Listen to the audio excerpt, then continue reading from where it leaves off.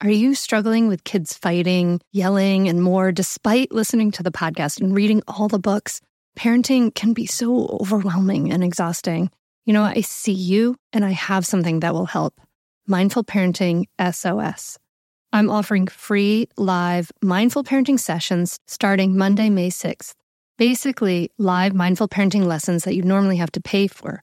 So if you struggle with getting your kids to listen, tantrums, misbehavior, and feeling the guilt of yelling at your kid, then you should definitely get your spot in Mindful Parenting SOS.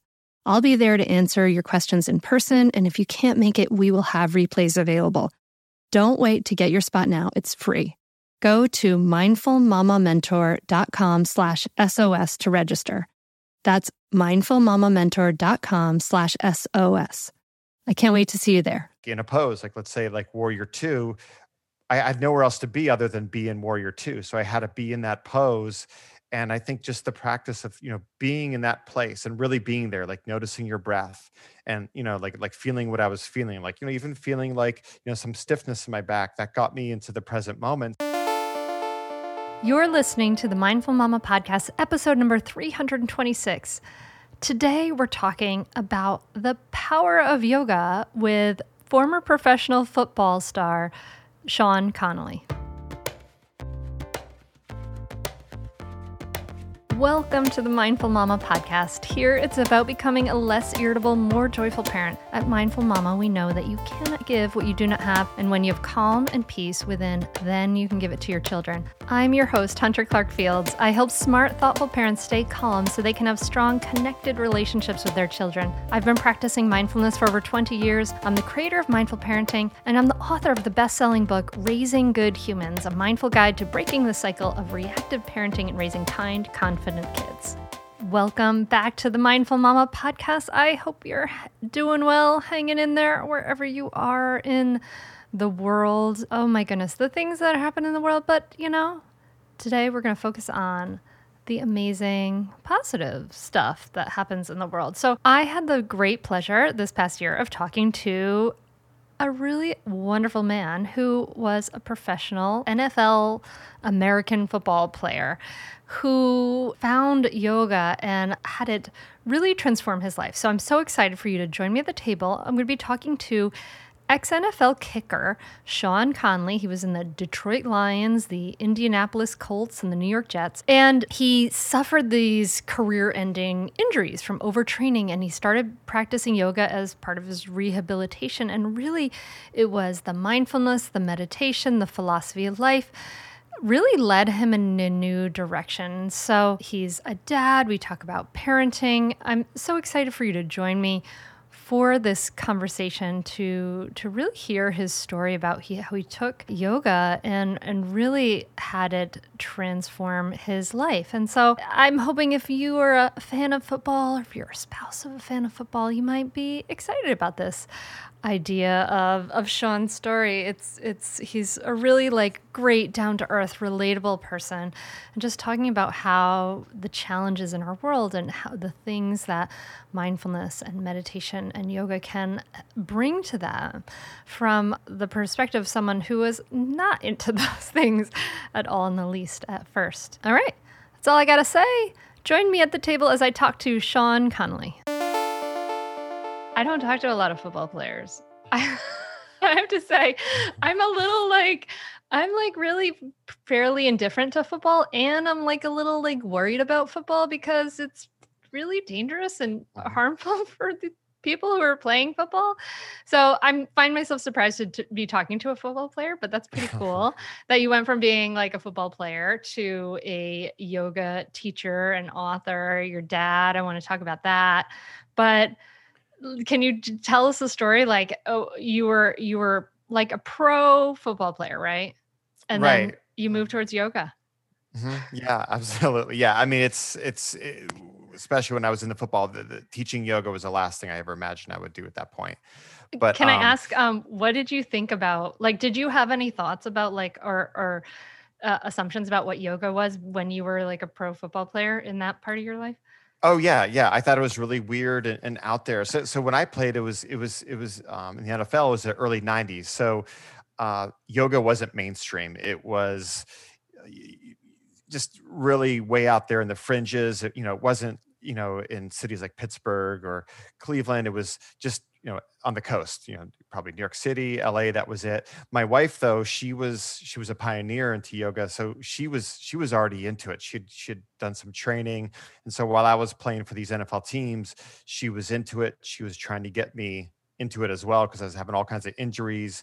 She also told me it could help my mental game, which is, a huge part of the sport, especially at that level, when it's such a high level of athletic ability for the players in the NFL. But usually the difference is just very small, and it can be mental. But I didn't buy into it because I just figured it just didn't match up with the type of training that I had done my whole life up to that period, which was more aggressive and brute force. And so there wasn't anything at that time that seemed to make any sense where I should bring in something that was more gentle or more balanced. So I resisted it until well after my career.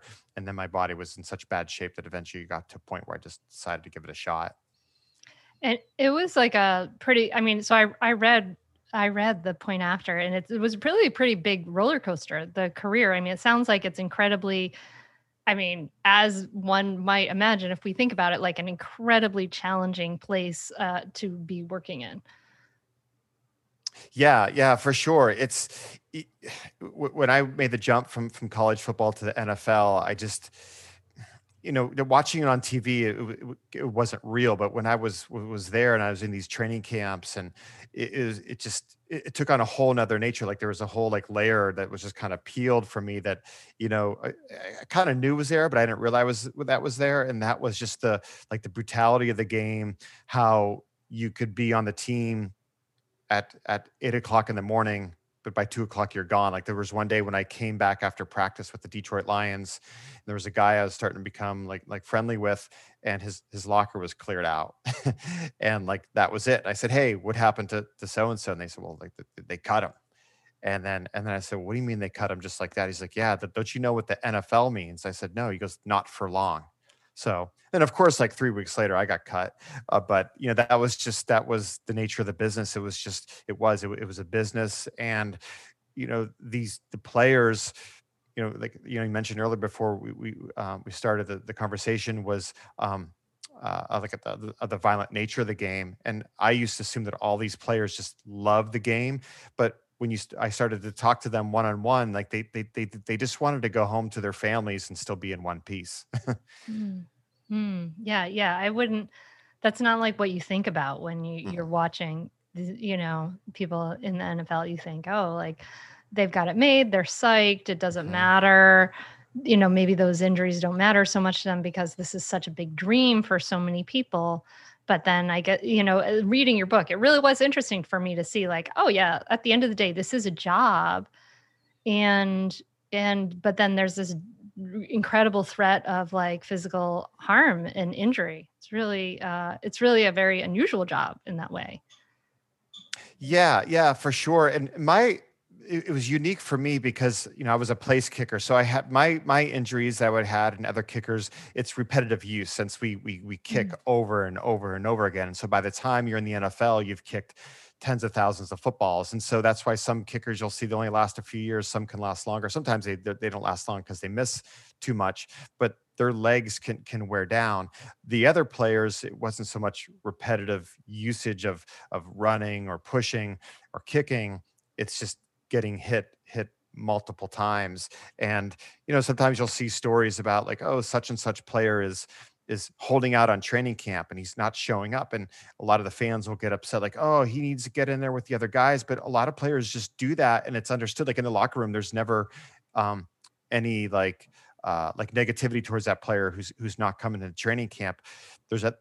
Players want that rest. And so, their season starts, it used to be, back in the day, this is going way back, you'd have other jobs in the off season. This is back in the 60s, but in the 70s, but now these players, they train, it's all year round. And so these guys are getting very little physical and mental breaks.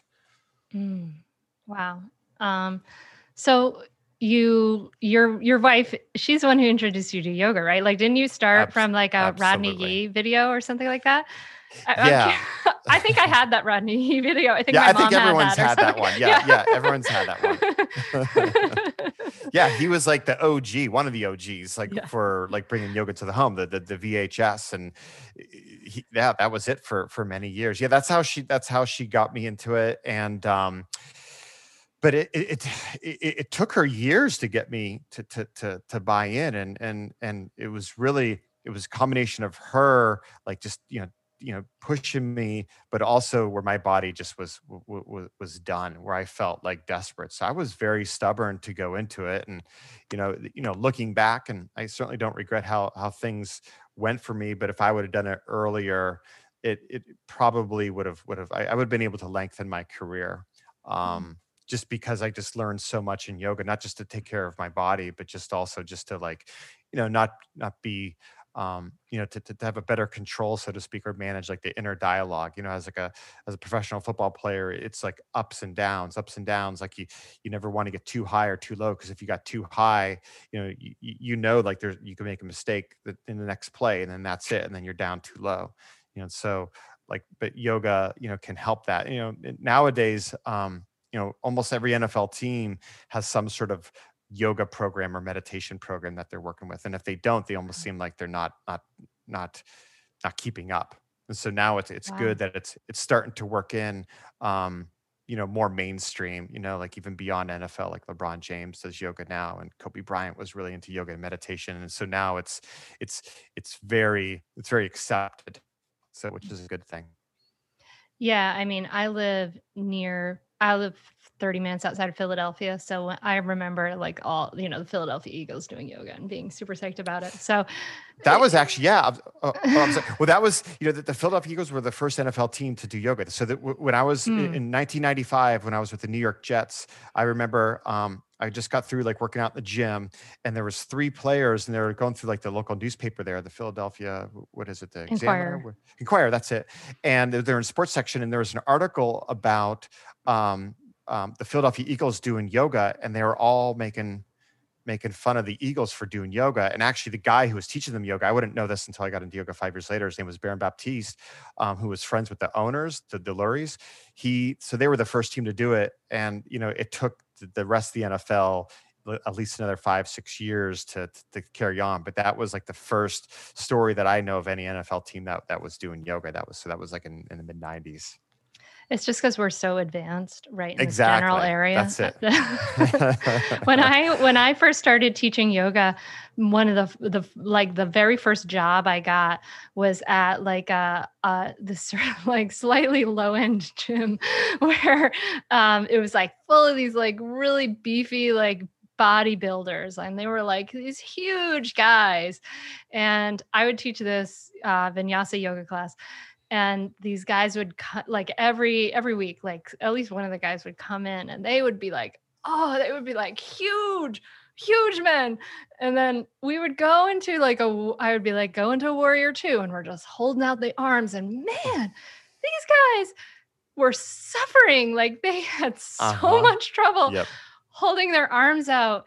I mean, it's hard. It's hard to hold your arms out in warrior 2. Anyone who's done that knows it's hard, but for them, it was really, really hard. And they just like poured the sweat poured off, and they were huffing and puffing. It was intense to watch them. So I'm just wondering if like when you started, was that what it was like for you? Oh yeah, absolutely. That's a great story. What's so crazy? That's such a universal like yoga for athletes story. And a handful of years ago, my wife and I were working with the Pittsburgh Steelers, and that was the first class. I remember we taught to them, like there's maybe like 40 guys there, and it was the same thing. Like we would call out a pose and bring them into a warrior 1, and they would just be huffing and puffing and overtrying in every pose. But that was like their mentality, their football mentality that they brought in, where you push 110%. And it took them weeks. We started this like in May, and it took like a couple months, for them to start to buy in that you don't have to do everything super, super hard and push it. And to answer your question, yeah, that was the same thing for me. Like the first yoga class I took for my wife, I immediately just everything I learned from football and sports, it was like, okay, I'm going to push, I'm going to press, and I'm going to try to do all the poses, because that's how it's supposed to be, right? We're supposed to do everything 100%. And it took me a whole bunch of classes to realize that that was not an effective way to do yoga. And it was class after class where I would be exhausted until eventually I started to realize, because I remember Karen, my wife, she would just be like, she'd talk to the class about breathing. And that was something I'd never heard of. Like, why would I breathe like in a sport? Like that doesn't make any sense. There's no time to breathe because we need to keep going. So that was like a big awakening for me too. And that's like whenever we work with sports teams, like we work with a University of Pittsburgh football team, sometimes a basketball team, and we bring in the breath work. And that's always, because we always know that's going to be the hardest thing for them to take on. And if they don't take on the breath, or if they don't to buy into the breath, they're probably not going to do yoga very long, because like you mentioned, they're just going to struggle. And if they just keep struggling, they're like, well, why am I going to do this?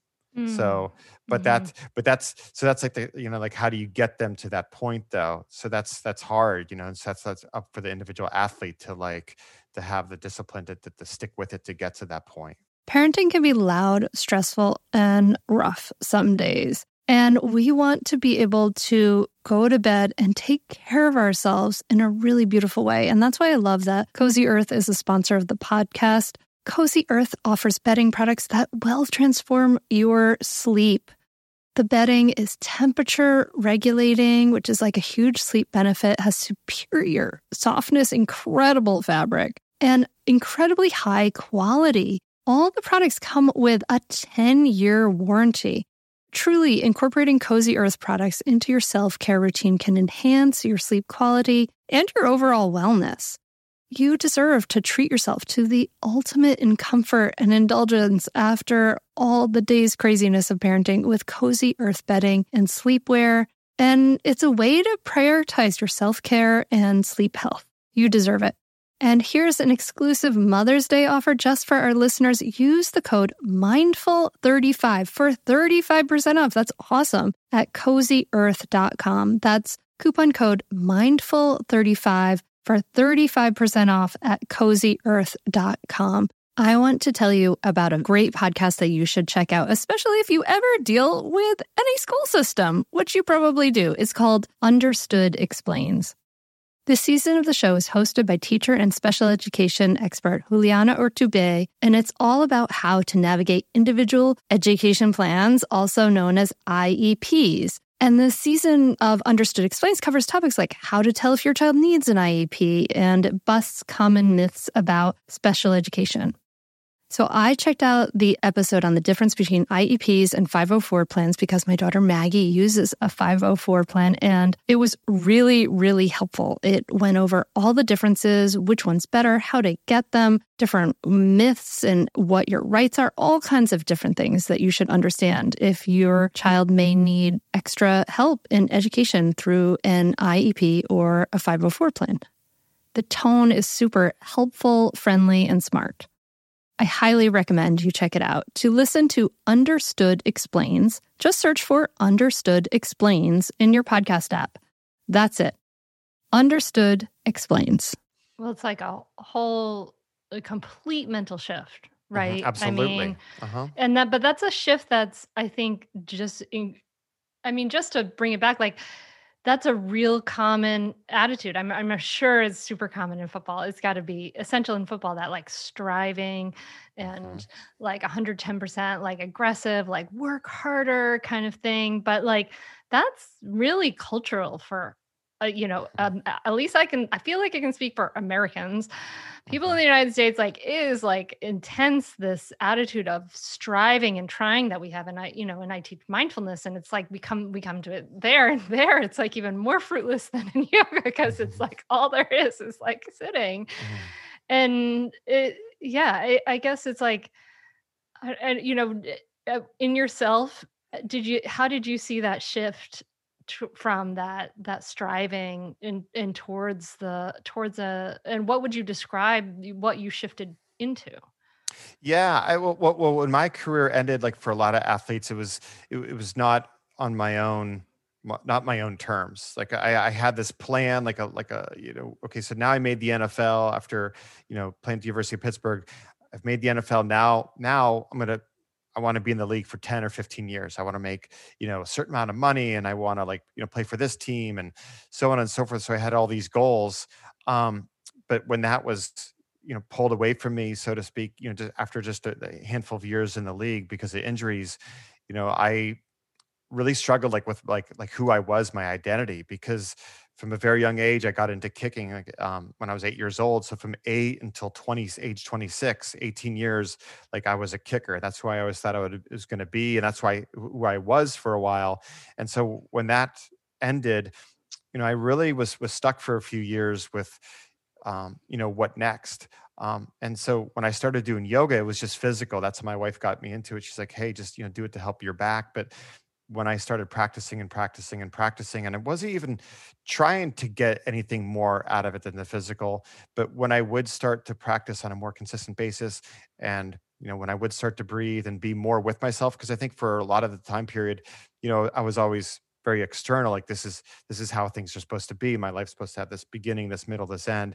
That when I would practice yoga and I would just be there, for example, in Shavasana, I just had to be with my thoughts and be with myself.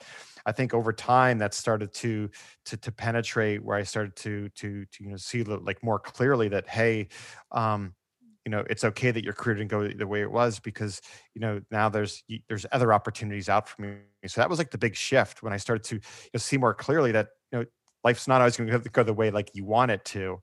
And I never really stopped to pause and smell the roses, so to speak, and really be in the moment, because I was always like, what's next? Okay, so if I was trying out for an NFL team, I wouldn't be happy till I made the team. And if I'm, if I happen to make a team or get a certain point into the progress, then I wanted more. And so there was always like that more. But just the practice of yoga, meditation, mindfulness helped me to realize hey, just there's something happening right now, and the past is where it is in the past. So it's a shift that happens. It's an incredible shift, and it's a shift that happens really gradually. We don't even realize it a lot of the time because it's happening so gradually. I mean, I teach mindful parenting, and we start with mindfulness, and one of the things that happens is that the first thing we start with is a meditation practice, and then the thing that's really interesting that happens, I see again and again, is that the person who's in the course, who's the practitioner, most usually she doesn't see those changes in herself so much, but then her partner will say, oh wow, you're different, you're calm, you're way calmer, with the kids or whatever. These differences, they because they're so imperceptible to ourselves, it's like watching our kids grow up. We don't see the changes in ourselves, but other people see those changes in ourselves. So I guess I imagine it's hard to kind of pinpoint oh, I was there and now I'm here. I mean, I guess that's hard to pinpoint for you. I mean, it's kind of hard for me too, of course. Yeah. I don't think I had a specific aha moment. Yeah. It was just it was time, and just like you said, very gradual, which I think is really common for a lot of people. Even come to our yoga studios, sometimes you can tell that they just how they talk to you, they're looking for a quick fix for what they're going through, but it's just that there's no magic on off switch, and it's just for everyone. It's just so different to have these these shifts, so to speak. And what you were describing was, this idea of what's next, the whole future thinking. You're really describing and you described I had this story, I had this idea of what was supposed to be. And it's that, that experience of not really being in the experiential body, but being in the storytelling mind, and these stories you were telling yourself. So when did you start to when did you start to shift into a new story? With that, when did that new chapter begin? I mean, because you own a yoga studio now, this is your life. So Yeah. how did you come to that decision? Yeah, the yoga took some time, because when my NFL career first ended, I looked for something to fill that void of competition. So I started to try to oh, I'm going to enter an adventure race, and I'm going to try to be a professional adventure race person. And then I'm going to get into sales, because I can win awards and sales contests and make a lot of money. And so I seemed to gravitate towards that. And that's what I did for a while. I was in sales for a good 8 or 9 years, and I actually did quite well in the pharmaceutical sales and biotech sales. But, while I was in that, I knew the whole time, like this wasn't healthy for me. Like this is the same old race that I was in of just, trying to accomplish more and to get more. So, I imagine you also, like, you're a dad at this point too, right? Like, yeah. you probably have a real sense of like, I need to be providing for my family too, right? Like that's a Yep, big thing. absolutely. Yep. Yeah, because that's what happened too. Like when I was on a team, then off a team, on a team, and off a team, I was more unemployed than employed. So that was part of it too. So like I had to bring in a sense of income, but it really wasn't working for me beyond providing for my family was great, but I knew for what I was doing wasn't really speaking to me, and I still had my yoga practice. So I think that's what was starting to really start to bump my head and my heart about what I really wanted to do, because the more I taught, then I started to realize like, wow, this is something that really, I can help people, because I started to, just, speaking to students after class about what they were going through. Then I connected the dots that, what I went through, how yoga helped me move beyond, my failed NFL career, so to speak. And, how my dream blew up, like it helped me move beyond that, helped me to start look at things like with a different perspective, to be, to be more grateful. Like, practices I really, just, quite frankly, wasn't very good at until I really got into yoga. That's when I realized like, hey, maybe this is something I could do full time. And then my wife owned a studio, and then, as luck may have it, a teacher moved out of town, and my wife was the only teacher other than the other teacher that was there. She said, hey, you got to teach for me. And that's when I said, okay, after saying no for about a month. But so it was unusual for me to be a yoga student at the time, but to be a yoga teacher was something I thought, no way. But here we are 20 years later. And you work with your wife, and how many kids do you have? You have a few, right? We have 4. Wow. Yeah. So I want to talk about that, but first I want to pick up on something you said. You said it's like how your yoga is helping you be more grateful, and I wonder if you could just like dive into that a little bit, because from the outside perspective, it's like you're on a mat, you're doing postures, like some of these postures we know were developed by like Russian gymnastics, like we know that, right? Like it's not like there's like some special magical sparkles that shoot out of your ears when you're in a triangle pose that like transform your life, right? Like, so tell me a little bit more about how yoga made you more grateful. Yeah, this is like the $1 million question. Like when people ask us like, oh, how's yoga gonna make me feel, more content? You're like, oh, how am I gonna explain this? You almost like have to do it. Yeah. And I think for me, the easiest way to explain it was like, so the same year, just within a few months that my football career ended, I found out that my father had terminal cancer, colon cancer. Like and then after he passed away 4 years later, I entered this dark space of being, still upset about not getting over my football career, but now also with my father passing. But by going to yoga and just, being with myself, and instead of, like, because if I'm driving down the street in my car, usually my mind would be all over the place, and it would be like, I'd go back to the football, I'd go back to my dad. But when I was in yoga, like in a pose, like let's say like Warrior 2, I had nowhere else to be other than be in Warrior 2. So I had to be in that pose.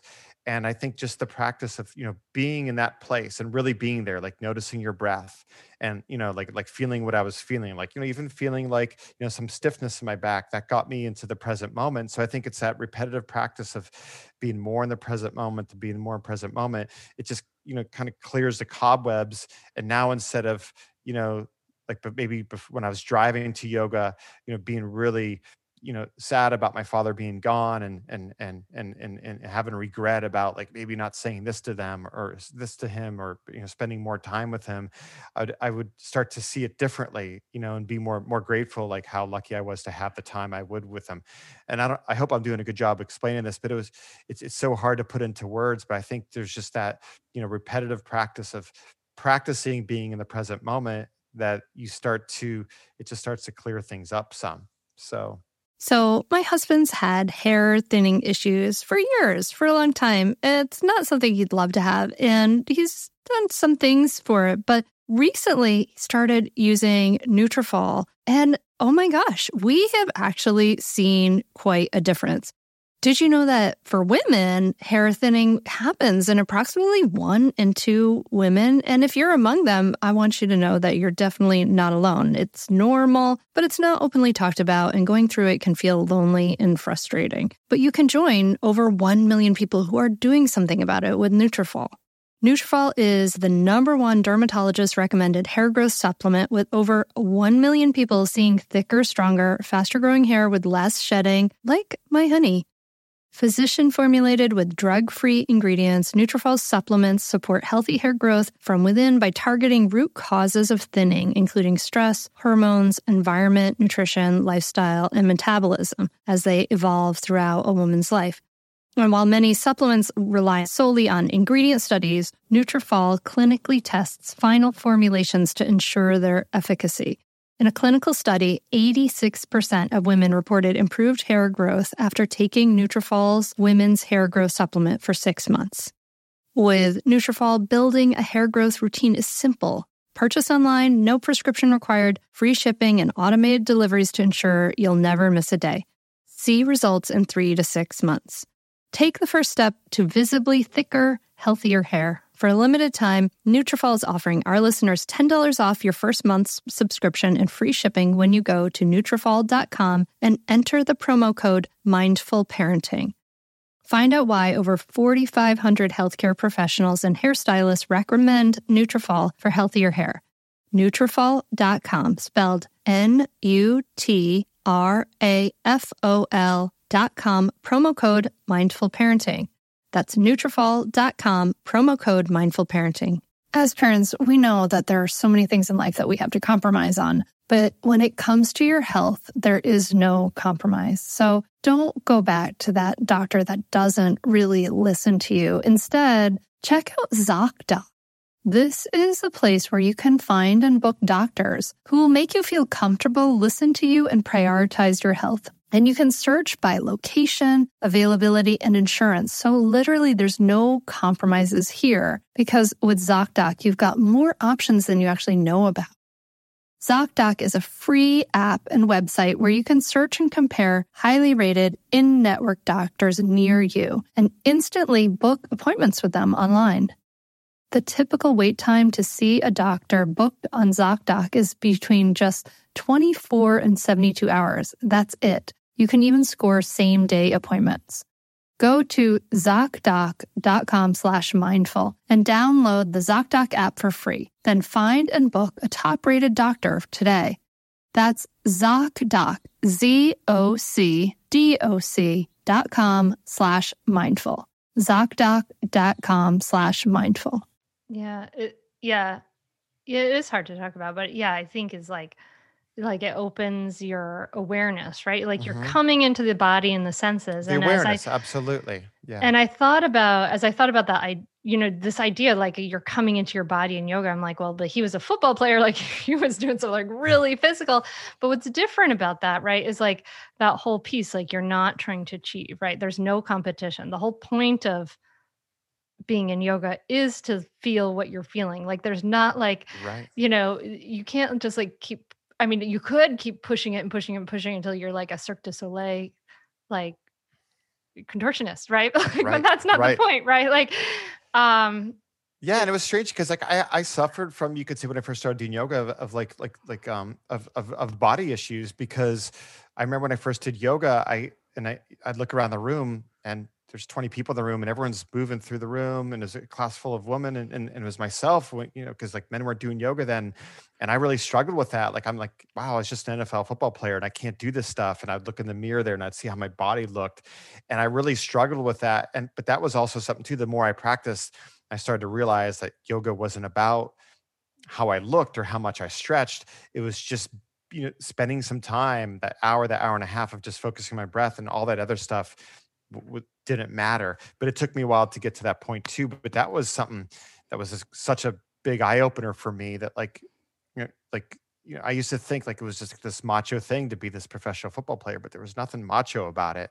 If my body was really strong, but my mind wasn't, I really wasn't healthy. And so it was, through the practice of yoga and meditation, mindfulness that made me realize that. But that took a while. And now, like, there's a lot of poses I can't do. Like some people, like when I meet them randomly and I tell them I do the yoga, like, oh, show me this pose. I'm like, I can't do that. Like I mean, for me, my yoga practice is pretty basic. I can do the down dogs, the high push-ups, the low push-ups, the warrior ones, but that's it. And when I first got into yoga, I tried to like go beyond all that, because that was, especially in around 2000 when I got into yoga, yoga was also about getting a certain point into the practice. It's become uh, more, I guess you could say, we talk about more about accessibility now and adaptability and listen to your body, but that really wasn't first yoga. It was about getting to a certain point. But I fell into that trap too, where I got hurt in yoga till I learned that, like, I realized it wasn't about that at all. Yeah, that your ego can like push you. I got into that competitive thing when I did my teacher training. Like I'm one of those like freakishly flexible people that, Mm. was like, oh, yoga, this is great, right? And but I also have a long back that I inherited from my dad, and he has back problems. And um I I went to my month-long yoga teacher training. I like drove there like 5 hours away in the car. I'm 5 hours in the car. Then I get out and I'm like there for a month. Okay. And the first thing that's there is an Ashtanga primary one. Uh-oh. Yeah. Yep. I know where you're He's going. already knows. He already knows. But for those who don't know, like the Ashtanga yoga primary series is like forward fold after forward fold after forward fold. It's like all forward folds. And I was like all full of ego and just was like, I'm super flexible. I need to show my teacher how flexible I am.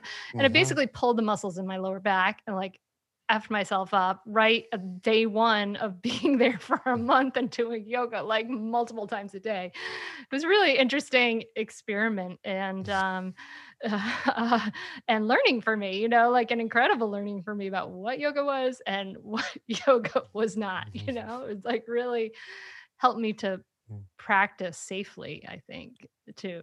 But but yeah, I can imagine that like being a man in that whole situation, and like you can't do these things. And there was this like the language has changed from like let's you see bring to the like kind of like extreme instruction Mhm. sometimes, right? And if you couldn't do that thing, you were like, wait, I can't do that thing. And so you would be feeling like, I can't do this. Right. And so Right. there is a lot more, I agree, there's a lot more accessibility now, which is good. um yeah, I kind of think of it as like, like it's like mindfulness for people who just like are have a lot of like, I call it like your yayas, right? Like you have a lot of like energy, you have a lot of like, and that's like what I think of like what anxiety is, right? Anxiety is like an energy in your body. Like you have a lot of energy that you need to move through your body. And Mhm. it's this like, yeah, like the movements are not like, there's not like some special ancient magic about the particular, like doing a back bend is just doing a back bend, or doing a high plank is basically doing a push up, right? But when you're but the idea of pairing mindfulness with movement, it's like a way to practice mindfulness without the like jittery fidgetiness, I guess. Mhm. Would you agree? Yeah, absolutely. Yeah, I think he did a much better job explaining like what the whole yoga, because it's, yeah, when I was first writing the book, the idea changed a couple times, but it was first I was going to make it more of like a how-to yoga, and I asked um our studio, sent an email, said, hey, is anyone, I'm writing a book, does anyone want to share their story about how they got into yoga? And what was struck me as so fascinating about it, I got like all these responses, and I could only take like 20 because that's what I thought I'd weave throughout the book. But everyone's story about their shift in yoga was completely different, what they helped them overcome. And it was such an eye opener for me that we I guess, like, you could say, like, we don't know what the person next to us is going through, and people would come in and out of the studio and everyone would appear happy and healthy. But then when I read the stories, I was like, wow, like, I can't believe what she went through and what he went through. And they helped her with yoga. And I always wonder, like, how did they go through that? Was it gradual? But they all had these shifts, but it was through the practice. And I think it's what you said. It's like, we have to work through this energy. And when people ask us like, hey, I want to do yoga too, what type of yoga should I do? And I always tell them, like, I'd love if they came to our studio, because we teach power yoga, which is very physical, and it can be hot. And for some people, they need that. That's what helps them move through the energy. But some people, maybe it's something, more passive will help them like move the energy. But there has to be something that sparks this moving. And even if it's just sitting, if that's something that they're not comfortable with, like there has to be so I guess what I'm saying is like there has to be something that's uncomfortable for them to get the shift going.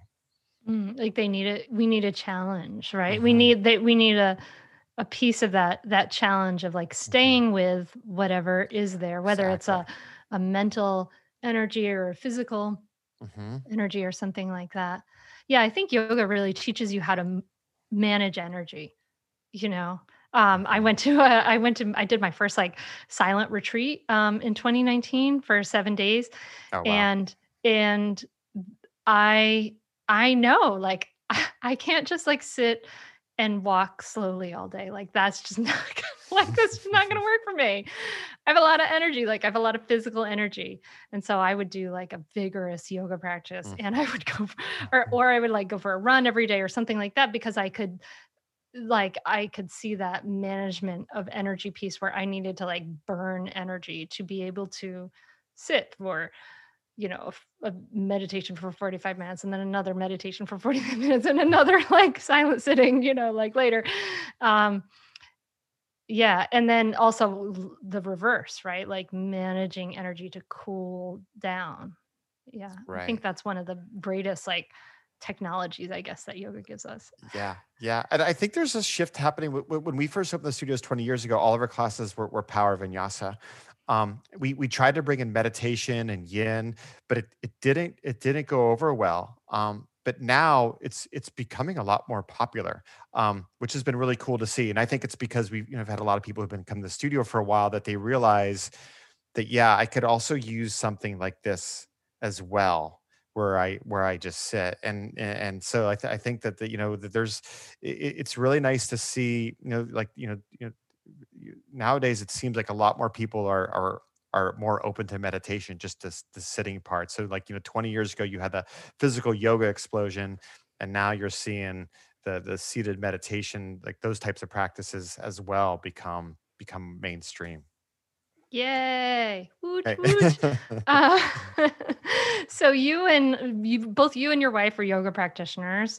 You said you're practicing mindfulness too. Like, do you think that these practices have, and you had kids early, like maybe before all this started getting rolling, right? So do you feel like these practices have influenced your parenting at all and the way you kind of approach your kids?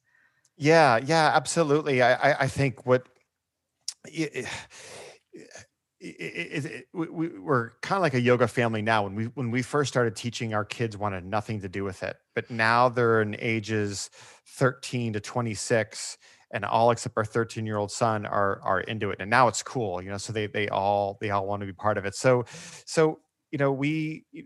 how we do our best to raise them is just like when they're in difficult situations, which seems like we have 4 kids, it's always at least one like a day, is to just usually they might be in like the room all day long where they're not getting out this energy. And so we recommend we always tell our kids like, well, get outside and go for a walk, or you know go meet your friends and go to the park and do something. And so because we know like that's always what helped us, like, for me, it was sports was my outlet, and for my wife. And so we because the way my wife and I look at yoga is that it's not just like these yoga poses. There's different ways to practice yoga. Going for a walk is yoga. Like, go in the backyard and doing some gardening can be yoga. So, we try to get them to be as active as they can, because especially today with electronics, like it's so easy for them to hide now in their rooms for hours. And then when they have something going on that's really affecting them emotionally, you know, th- they're usually they curl up in a ball, and they just they don't want to do anything. And so that's we try to keep them just you know go do something. Otherwise you just end up stuck in your mind. Yeah, almost like dissociating from your body too. If you're like Hmm. always online and all that stuff and you're never in your body, you're not, it's almost like it's like the opposite of yoga. It's like Right. mind and body are separate, right? Um, Now when I'm asking this because this was a big challenge for me. When you bef- first started, like, have you noticed any differences in your reactivity, right? Because that's something we talk about a lot here on the Mindful Mama podcast is like, our tempers arise, like we Mhm. get triggered by stuff. And I'm just curious because you had your younger kids were like kind of in I think I remember from reading the book that they were in that kind of like pre yoga daddy stage. Mhm. And then and then as you got older, they were like they had yoga daddy. So did you notice any shifts and changes in that part of your parenting? Yeah, yeah, absolutely. Like before I was into yoga, I was it just as a kid I was diagnosed with ADD, so which is now ADHD, and so I was always go go go go go go. I had no management of my mind skills to do that like whatsoever, and so yoga, because I'll always have it, of course, but yoga has really helps me with that. So, when I was, first became a dad, I had a really hard time with like all the different stuff happening. But once I started doing yoga, that helped me just manage my ADD, where I would notice, like when you mentioned earlier, like awareness, like that's like I think that's like the big word. When it comes to like having these shifts, is like that awareness, and that was like the first step for me, noticing when I would just not have any patience for some like goofy reason. And so then I would notice like, oh, why am I not being patient right now? Why am I like, just getting all flustered? And so over time, like noticing that when I would go back into ADD or I wasn't present with my kids, that was the other thing too. Like when I noticed when I have these special moments with my kids, like I was when I was on a walk with them, and my mind would go to work or something like that, and they would be talking to me about their day, and I wouldn't be listening. But then over time, I'd realize like, hey, you're not listening. Because at first I was probably just on autopilot and not noticing that I wasn't noticing. Mhm. But over time, I started to strengthen that like through yoga and meditation. And so that's that is a skill that I'm still working on today. But that's something I try to keep honing and strengthening. If there are, let me ask this first. Just thinking about how you were parented by your own Mm. parents, or are there things that you tried to that you have thought about, like not wanting to pass on versus things that you've wanted to pass on? Like, have there been like, were there unskillful means or skillful means that you really wanted to Yeah. Yeah, yeah. The most skillful thing that I learned from my parents was to just let kids at a certain age, of course, like to make their own decisions. It was interesting for me, like looking back at like my sports career when I got to a certain point, like maybe age 16 in high school, where I'd have some big decisions to make on sports, like should I focus more on this sport or this sport? But my dad was a super accomplished athlete. He was all state in baseball, football, basketball, and track, and he was drafted by the Pittsburgh Pirates. But he never he never pushed me in a sport, which at times I would get frustrated with him, like dad, like why aren't you like helping me become like a better athlete? And he's just like this, and he just wouldn't say anything. And now looking back, I realize he just wanted me to like plot my own course. And if I was really into a sport, I would put the time in or I wouldn't.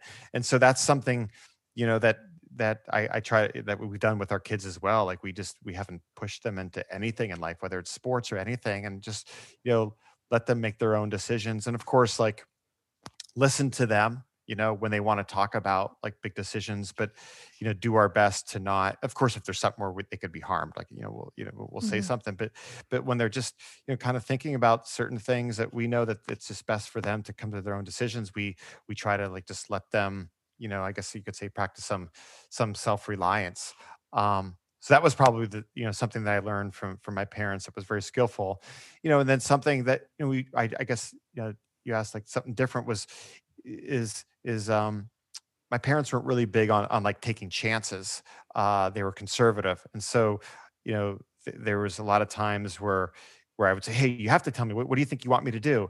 Like, because as I mentioned, like they usually wouldn't say anything. I'm like, well, tell me. And it was usually when they would tell me, it was always the safe choice. Like, so, that's one thing that, that, now looking back, if I would have made safe choices, throughout like my athletic career, I wouldn't have gotten to where I was at. Like, for example, when I was with the, trying to go to the University of Pittsburgh Division I school. I was playing at a Division III, and I had to make the jump. And when I asked, my parents actually said what they really wanted me to do. They said, "Hey, you have something good right here. Don't take that chance." But that's how they grew up as well. That was from their parents, which was coming from they had Great Depression. Parents was very conservative and not taking any chances. So I totally understood where they're coming from. And but luckily, I said, like, in the end, they would always let me make my own decisions. So usually when I do my own thing anyways. Yeah, I'm kind of hearing you say, like, to not let your fears or worries influence your child, right? And there's a sense of, like, from what you're saying, like a sense of like letting go, and also like a little detachment. I mean, I have to honestly admit, like, that's what I'm struggling with right now. My daughter's about to turn 14, and Yep. I'm like, oh, like, I just want to, like, come here. I want to hold you and hug you the way that I did. And she just did not want that, So it's like that letting go of that. And Oh, there's a little bit of mourning for that I time can't for believe you're me, for saying this. sure. My youngest is 13, turned 14. It's the same thing. Like, Yeah. don't you Oh, want to that's hang out more and talk more? And then my wife keeps reminding me, like, what were you like when you were 13 going to 14? I'm like, oh yeah. So, so grumpy. Uh, it seems to be universal. So I guess we're not alone. oh, good. It's good to hear that. So, for any dads maybe out there who may be listening to this, Mm. um, maybe their partner's like, listen to this episode of the Mindful Mama podcast. There's a football player on, did some yoga, who may be like, I'm just imagining, like, who maybe somewhat into these things, but there may be some people listening who are like, I don't know, my partner is doing all this mindfulness stuff, and I don't get it, blah blah blah, and I'm just doing my thing. But what would you recommend for somebody who's a complete, in a place of, like, not in this world, who what would you recommend for that self-regulation piece, for that, that piece about being present? What would you recommend to that kind of person? Yeah, well, I think that the easiest way, I believe, just, from talking to other people, how they've gotten them into it, and my own story, is to just find some piece of mindfulness into your like weekly routine. It doesn't have to be daily. I think a lot of times when we think like, oh, I need to get into yoga or meditation, so therefore I need to do 20 minutes a day, 7 days a week, and it just doesn't go that way. I think it's just to find, some sort of mindfulness, and whatever it is that's most the least intimidating way to do it. And so maybe it's doing yoga classes online, or maybe it's just going to a studio once a week. But I think it's just like committing to, I'm going to take the next few weeks to explore where I can bring mindfulness into my life, and just to go through and, like, try different yoga studios, try different platforms online, and just start to explore it, but just to, like, not have any expectations for it.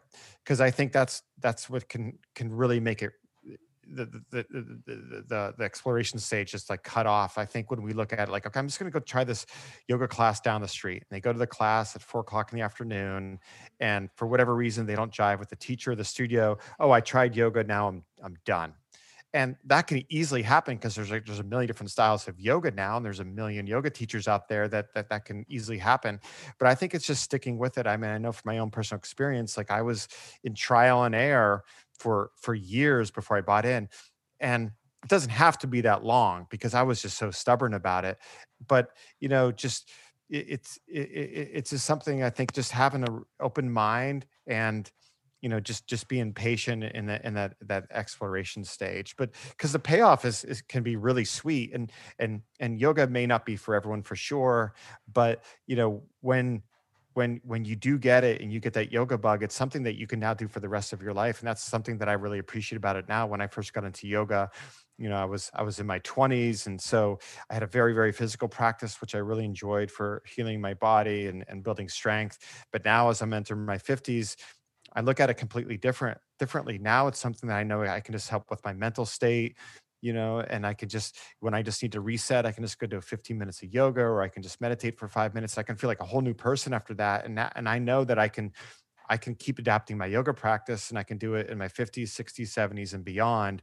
And, there's not too many things, that we can keep doing like that. And so it just really helps to have that option, as we move into aging, to take care of ourselves in a way that, that is, a practice in moderation. Yeah. It's like sustainable. It's like a tool Mhm. that you Absolutely. have. It gives you Mhm. a tool set,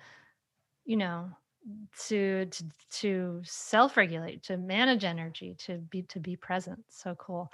Um, Sean, this has been such a pleasure to talk to you. I've really, Yeah, really thank you. I really enjoyed it. enjoyed it. Where Mhm. can people find out more about you and your book? Oh, sure. Thanks for asking. Yeah, my website is seanconley.net, SeanConley.net. And on there, is my book, The Point After, as well as, there's some resources for getting into yoga, some videos, some blogs about just like learning about like meditation as well. So yeah, Cool. thank you. Yeah, cool. Check it out. Yeah, it's been a pleasure. I really appreciate you Thank sharing your you. story.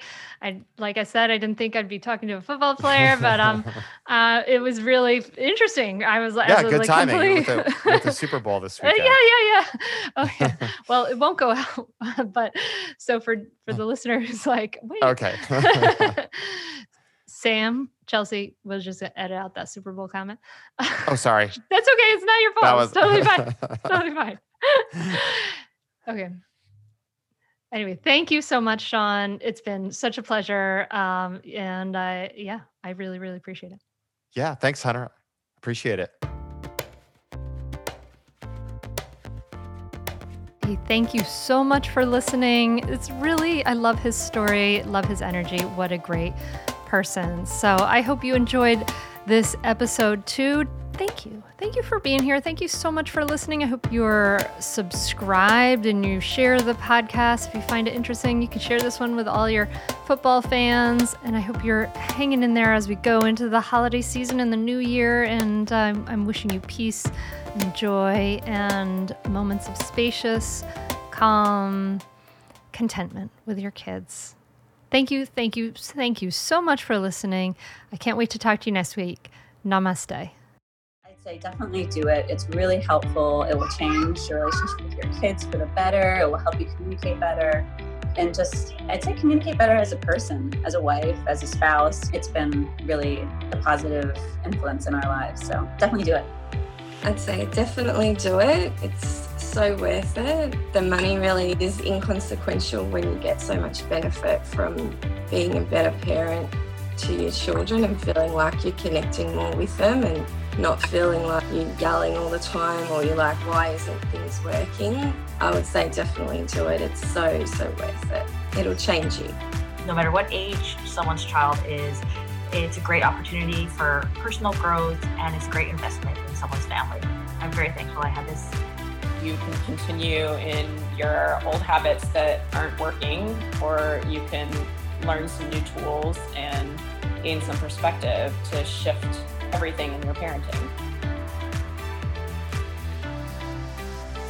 Are you frustrated by parenting? Do you listen to the experts and try all the tips and strategies, but you're just not seeing the results that you want? Or are you lost as to where to start? Does it all seem so overwhelming with too much to learn? Are you yearning for a community of people who get it, who also don't want to threaten and punish to create cooperation? Hi, I'm Hunter Clark-Fields, and if you answered yes to any of these questions, I want you to seriously consider the Mindful Parenting membership. You'll be joining hundreds of members who have discovered the path of mindful parenting and now have confidence and clarity in their parenting. This isn't just another parenting class. This is an opportunity to really discover your unique, lasting relationship, not only with with your children, but with yourself. It will translate into lasting, connected relationships, not only with your children, but your partner too. Let me change your life. Go to mindfulparentingcourse.com to add your name to the waitlist, so you will be the first to be notified when I open the membership for enrollment. I look forward to seeing you on the inside. mindfulparentingcourse.com.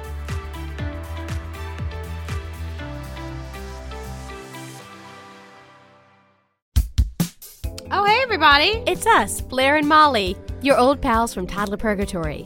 Two moms who are also actors, who are also creative beings, who sometimes feel stuck. And this is our new podcast, Unsticking It with Blair and Molly. What happens when your creative spark just seems to disappear?